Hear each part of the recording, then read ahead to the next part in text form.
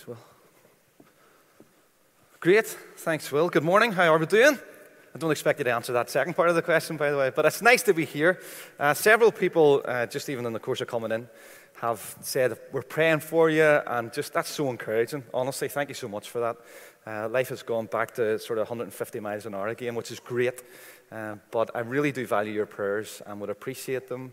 Very significant, of course, this weekend as we pray for the Queen. And just in line with that and linked to that, every primary school child in Newtownards got a book over the last week or so, produced by the Good Book Company.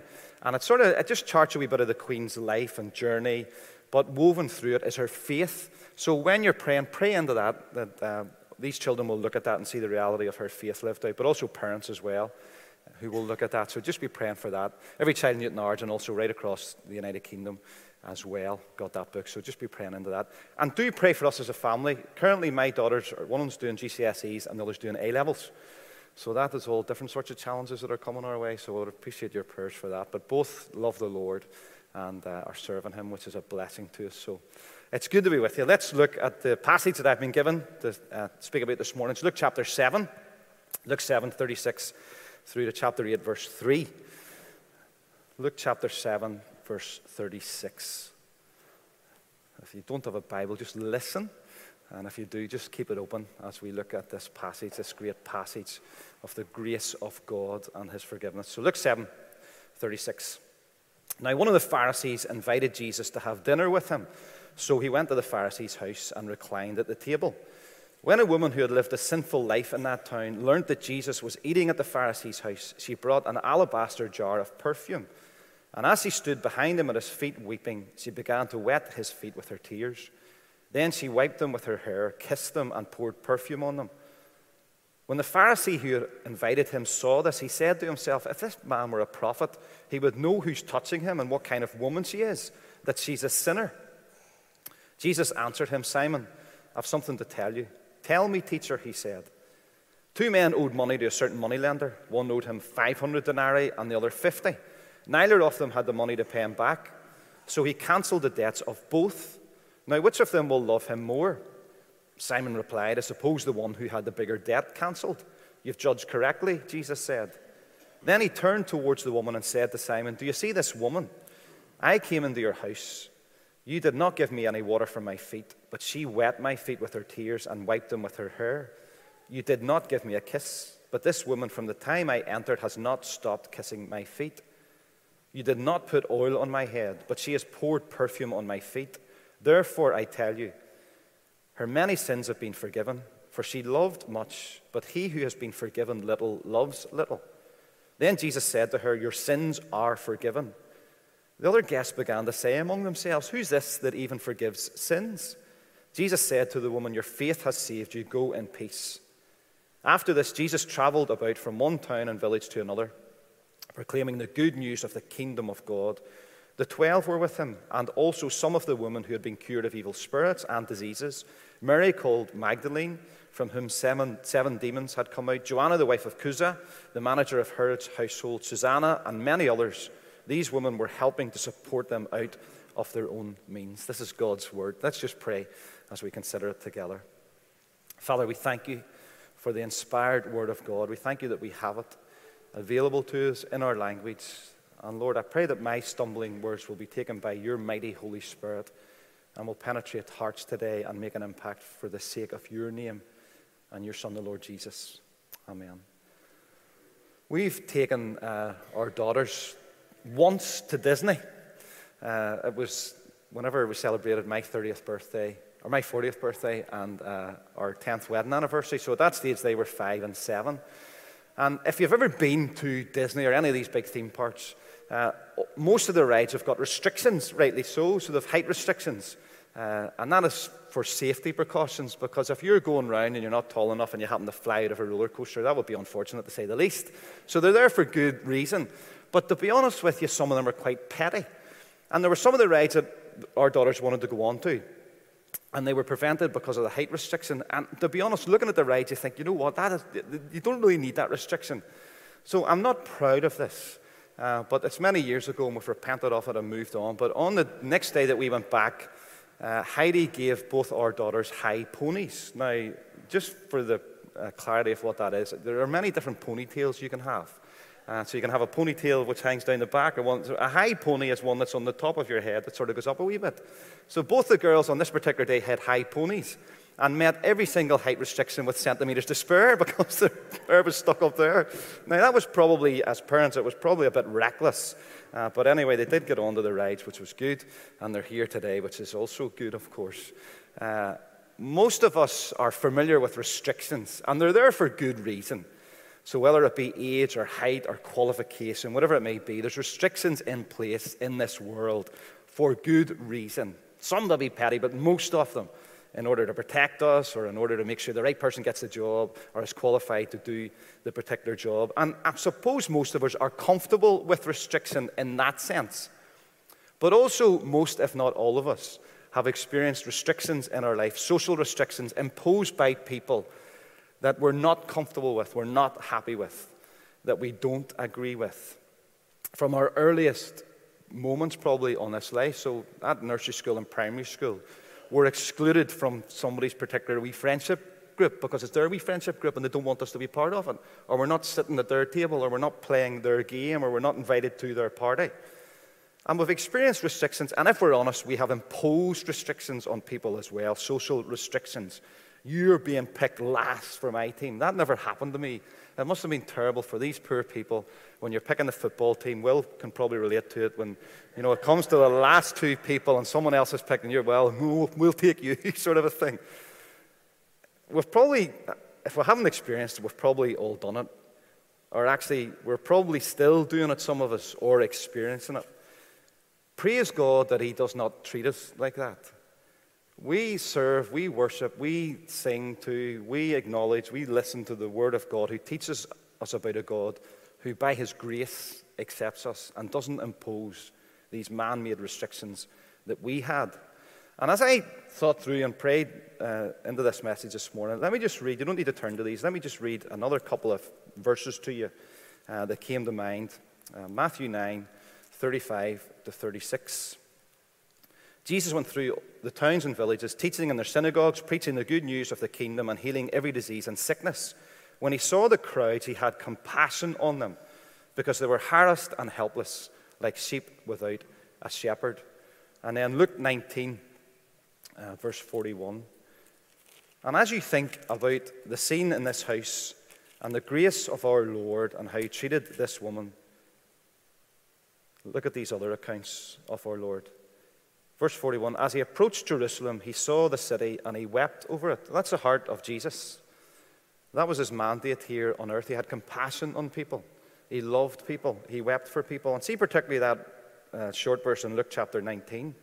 Jesus on the way to Jerusalem, where about a week later He would be taken and beaten and spat upon and mocked and put on a cross. And He wept over the city.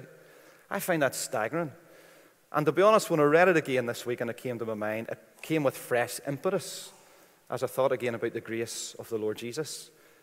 As He wept for that huge city, He wept for the individuals who lived in that city, for people who were broken, for people who were disregarded and marginalized, for people who were ignored and pushed to the very fringes of society, for people who were abused, for people who were indifferent, for people who were openly hostile to Him. He wept for those people. For people who lived moral, upright lives, and for people who lived completely immoral lives and did what they chose, irrespective of consequence. For people who were hypocritical in their lives and lived one way in front of people and another way in their private lives. For the richest and the poorest and everyone in between. Jesus wept for those people as He stood and He looked over Jerusalem.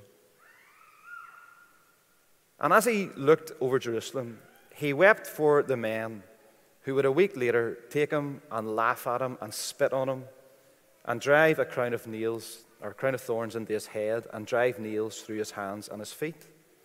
I mean, that is incredible, isn't it, when you consider the Lord and what was going to happen to Him? He wept for those people.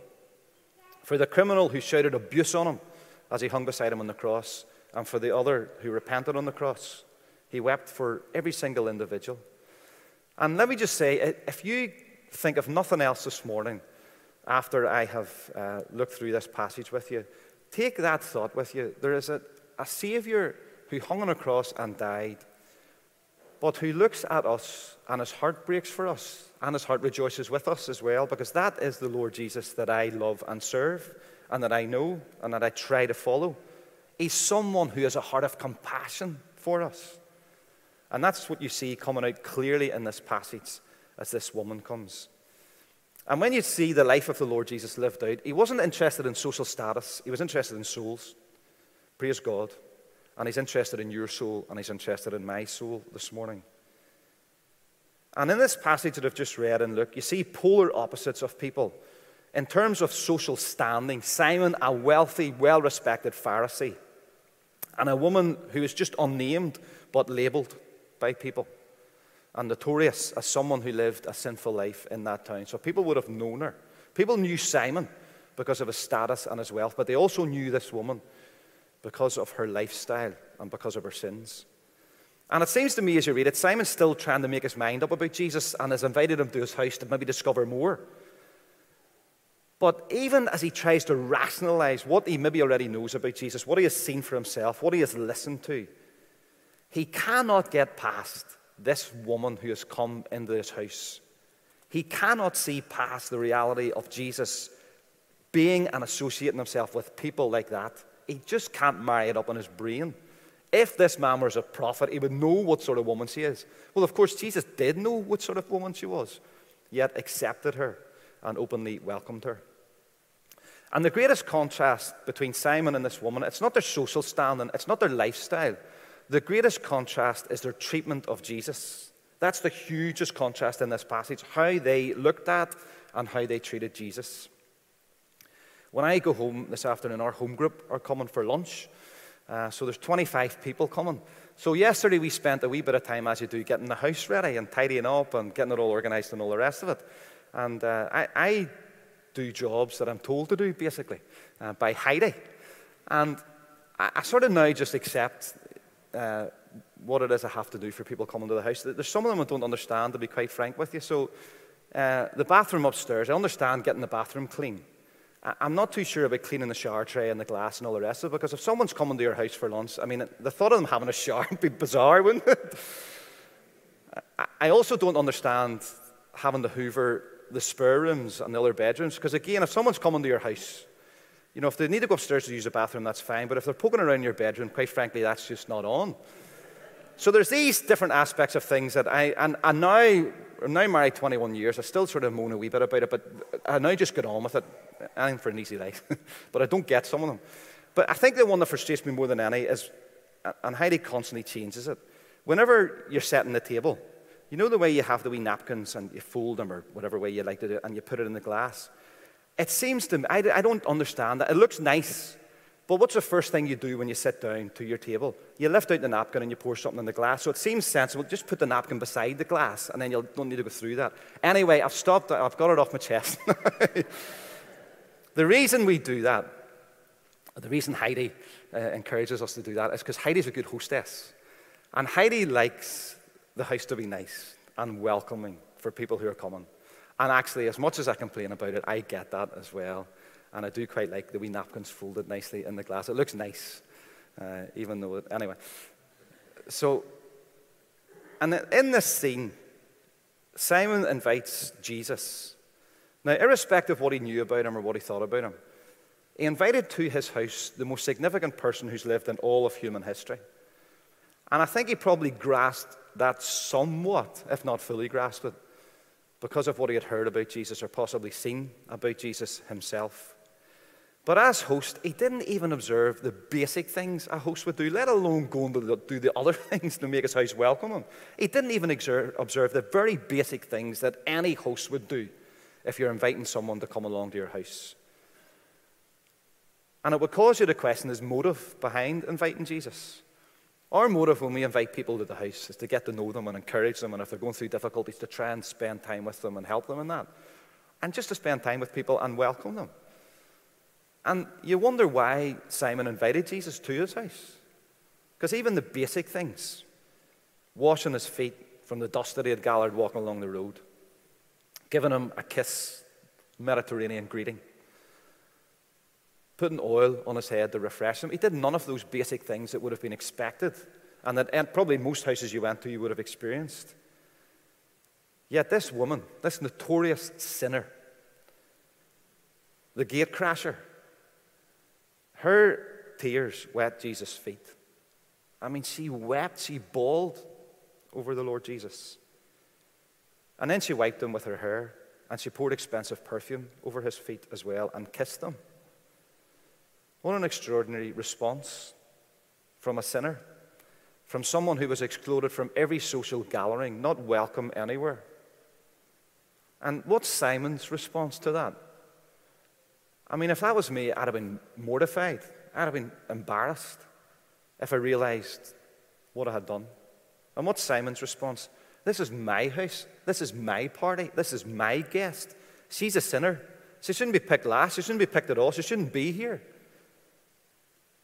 He doesn't get it. He doesn't grasp it. He doesn't see it. And Jesus, as he so often did, with such clarity, tells a story in order to let Simon and the people gathered around, as they see this scene unfold, see exactly what is happening.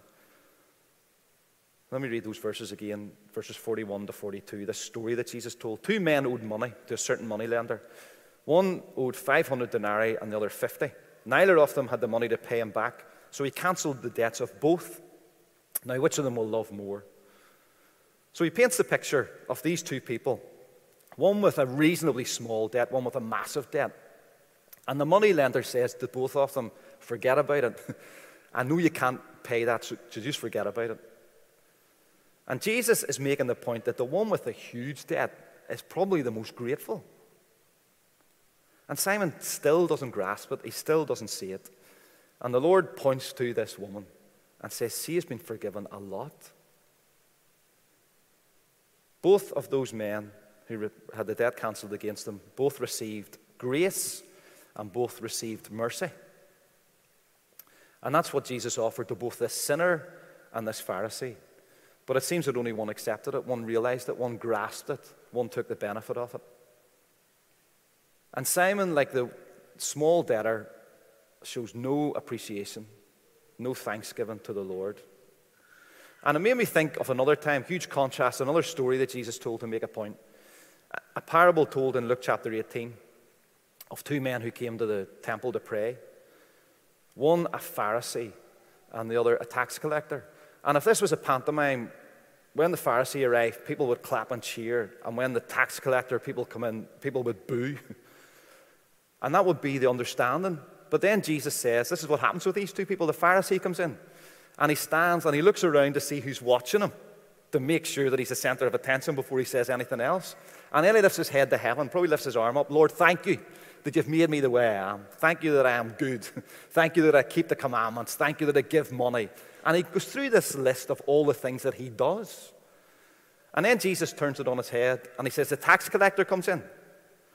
And he doesn't come into the center of attention. He gets as far away as he can. He stands to the side because he's not interested in the people who are there, who are maybe going to see him. In fact, he doesn't want to be seen. And he bows his head and he says, Lord, have mercy on me, a sinner. And that's exactly what happened in Simon's house. Here's Simon, look at me, look at my house, look at my party, look at my table setting, look at my guest. And this woman, she can't even look up. And she comes in, she breaks her heart, and she puts her head down, and she is concentrating on the Lord and is forgiven much. And Simon is preoccupied by this sinful woman, and this sinful woman is preoccupied by the guest, the Lord Jesus. And I wonder for us in our lives, I wonder where we sit with these 2 people if we're honest. I wonder can we relate to her? I wonder how often do we come broken and acknowledge the Lord Jesus, what he has done for us, and pour out our hearts to him and our tears to him and give our appreciation to him. I wonder how many times I'm like the Pharisee and I'm interested in myself and what's going on and how people are looking. That's a huge challenge to us, isn't it? She's preoccupied with Jesus, and Simon's only concern is how on earth could someone like him associate with someone like her? Looking down his nose at this poor woman. As a church, we started a new reading plan this week, so a number of us try to read through the same section together and try and share it with one another. So we started Mark's Gospel at the start of the week. And in Mark chapter 2:15, it says, while Jesus was having dinner at Levi's house, many tax collectors and sinners were eating with him and his disciples, for there were many who followed him. When the teachers of the law, who were Pharisees, saw him eating with the sinners and tax collectors, they asked his disciples, why does he eat with tax collectors and sinners? On hearing this, Jesus said to them, it's not the healthy who need a doctor, but the sick. I've not come to call the righteous, but sinners to repentance. And here's this woman, and she comes notorious a sinner, and she bows her head, and she breaks her heart, and she pours out her tears on the Lord's feet.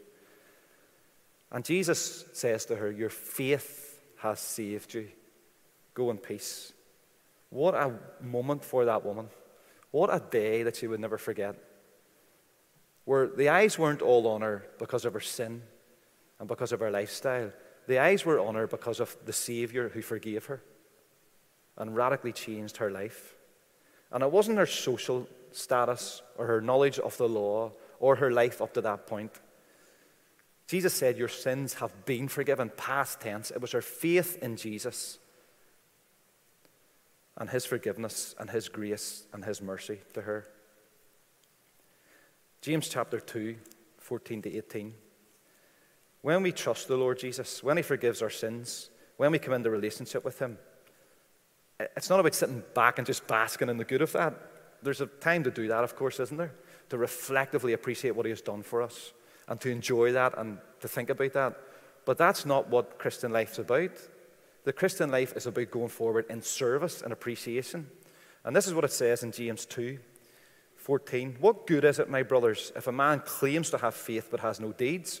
Can such faith save him? Suppose a brother or sister is without clothes and daily food.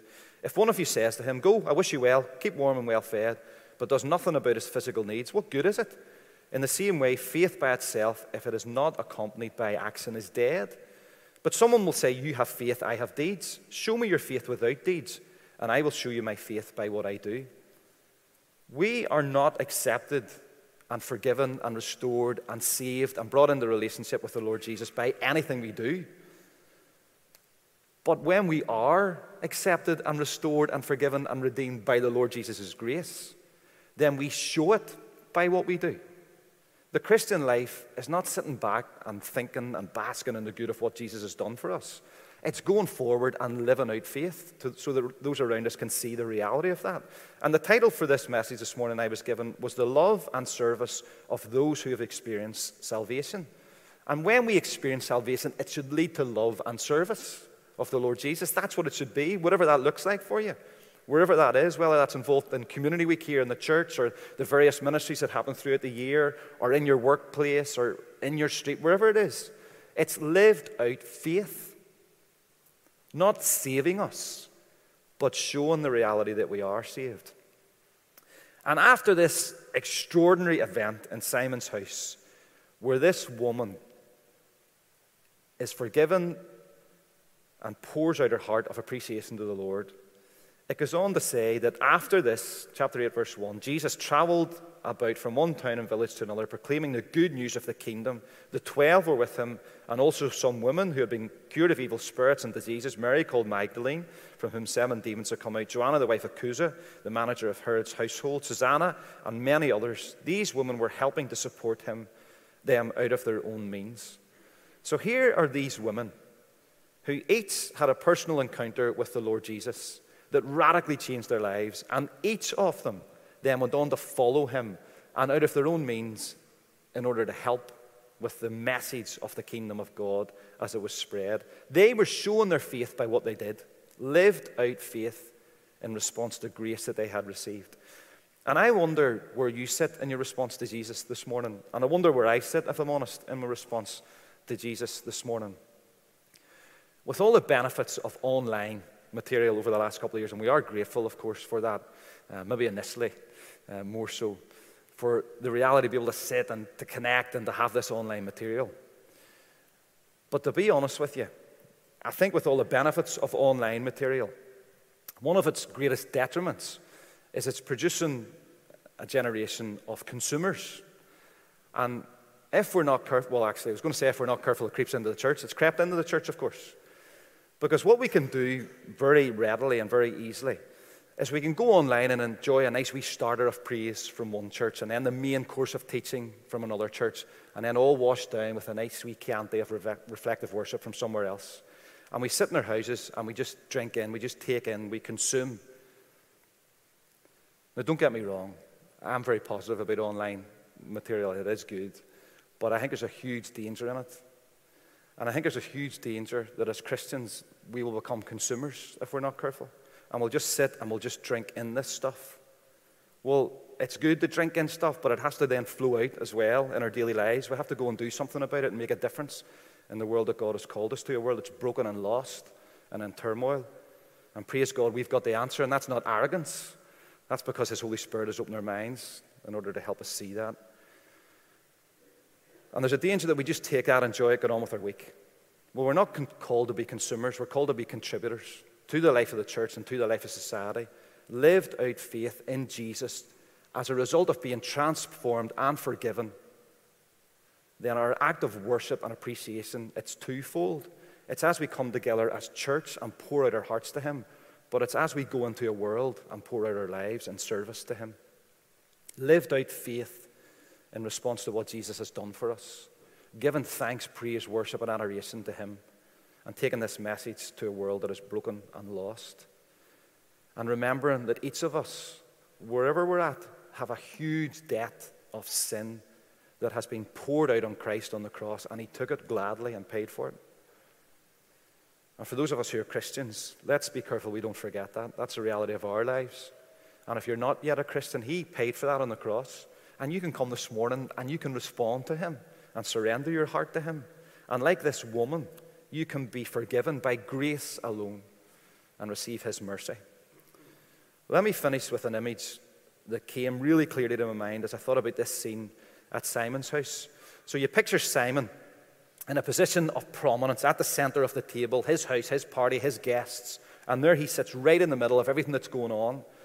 And then this woman who comes in and causes a stir with her head down, a broken life restored through Christ, but a broken heart in appreciation and worship and praise to the Lord Jesus.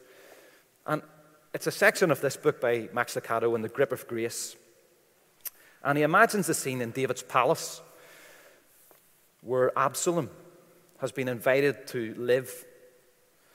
So this young man who, in haste, in his youth, when he was being carried by his nurse, fell and landed on his feet and was crippled. And that was his label throughout his life, a cripple. But David, in his mercy, reached out to him in his grace, found out about Absalom, relative of Saul, and invited him into his house to live. And this is the picture that Max Lucado paints of that scene. The dinner bell rings through the king's palace. David comes to the head of the table and sits down. In a few moments, Amnon, clever, crafty Amnon, sits to the left of David. Lovely and gracious Tamar, a charming and beautiful young woman, arrives and sits beside Amnon. And then across the way, Solomon walks slowly from his study.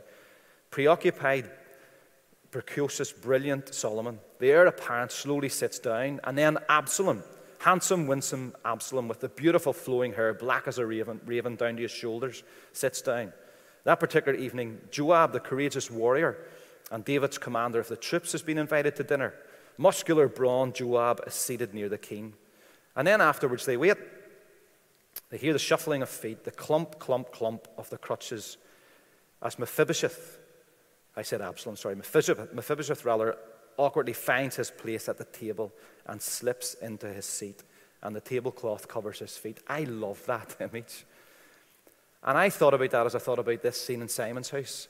Here's Simon with his chest puffed out, look at me, and the Lord Jesus, and he just ignored him.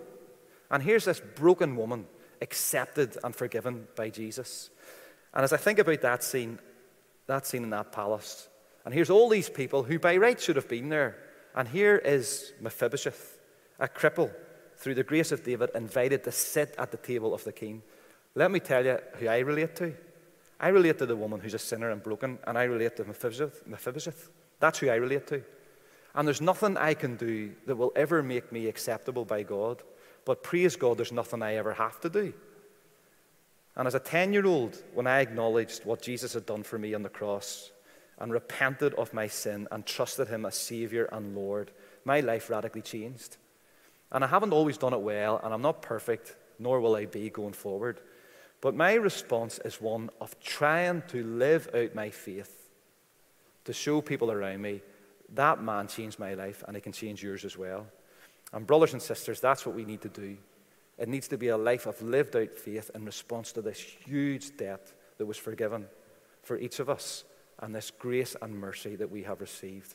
And let me encourage you to do that, because this world needs it. And let me encourage you to live in as salt and light in a world that's flavorless and dark, and bring the reality and the light of Christ. Amen? Let me pray. Father, thank you. Thank you for this scene.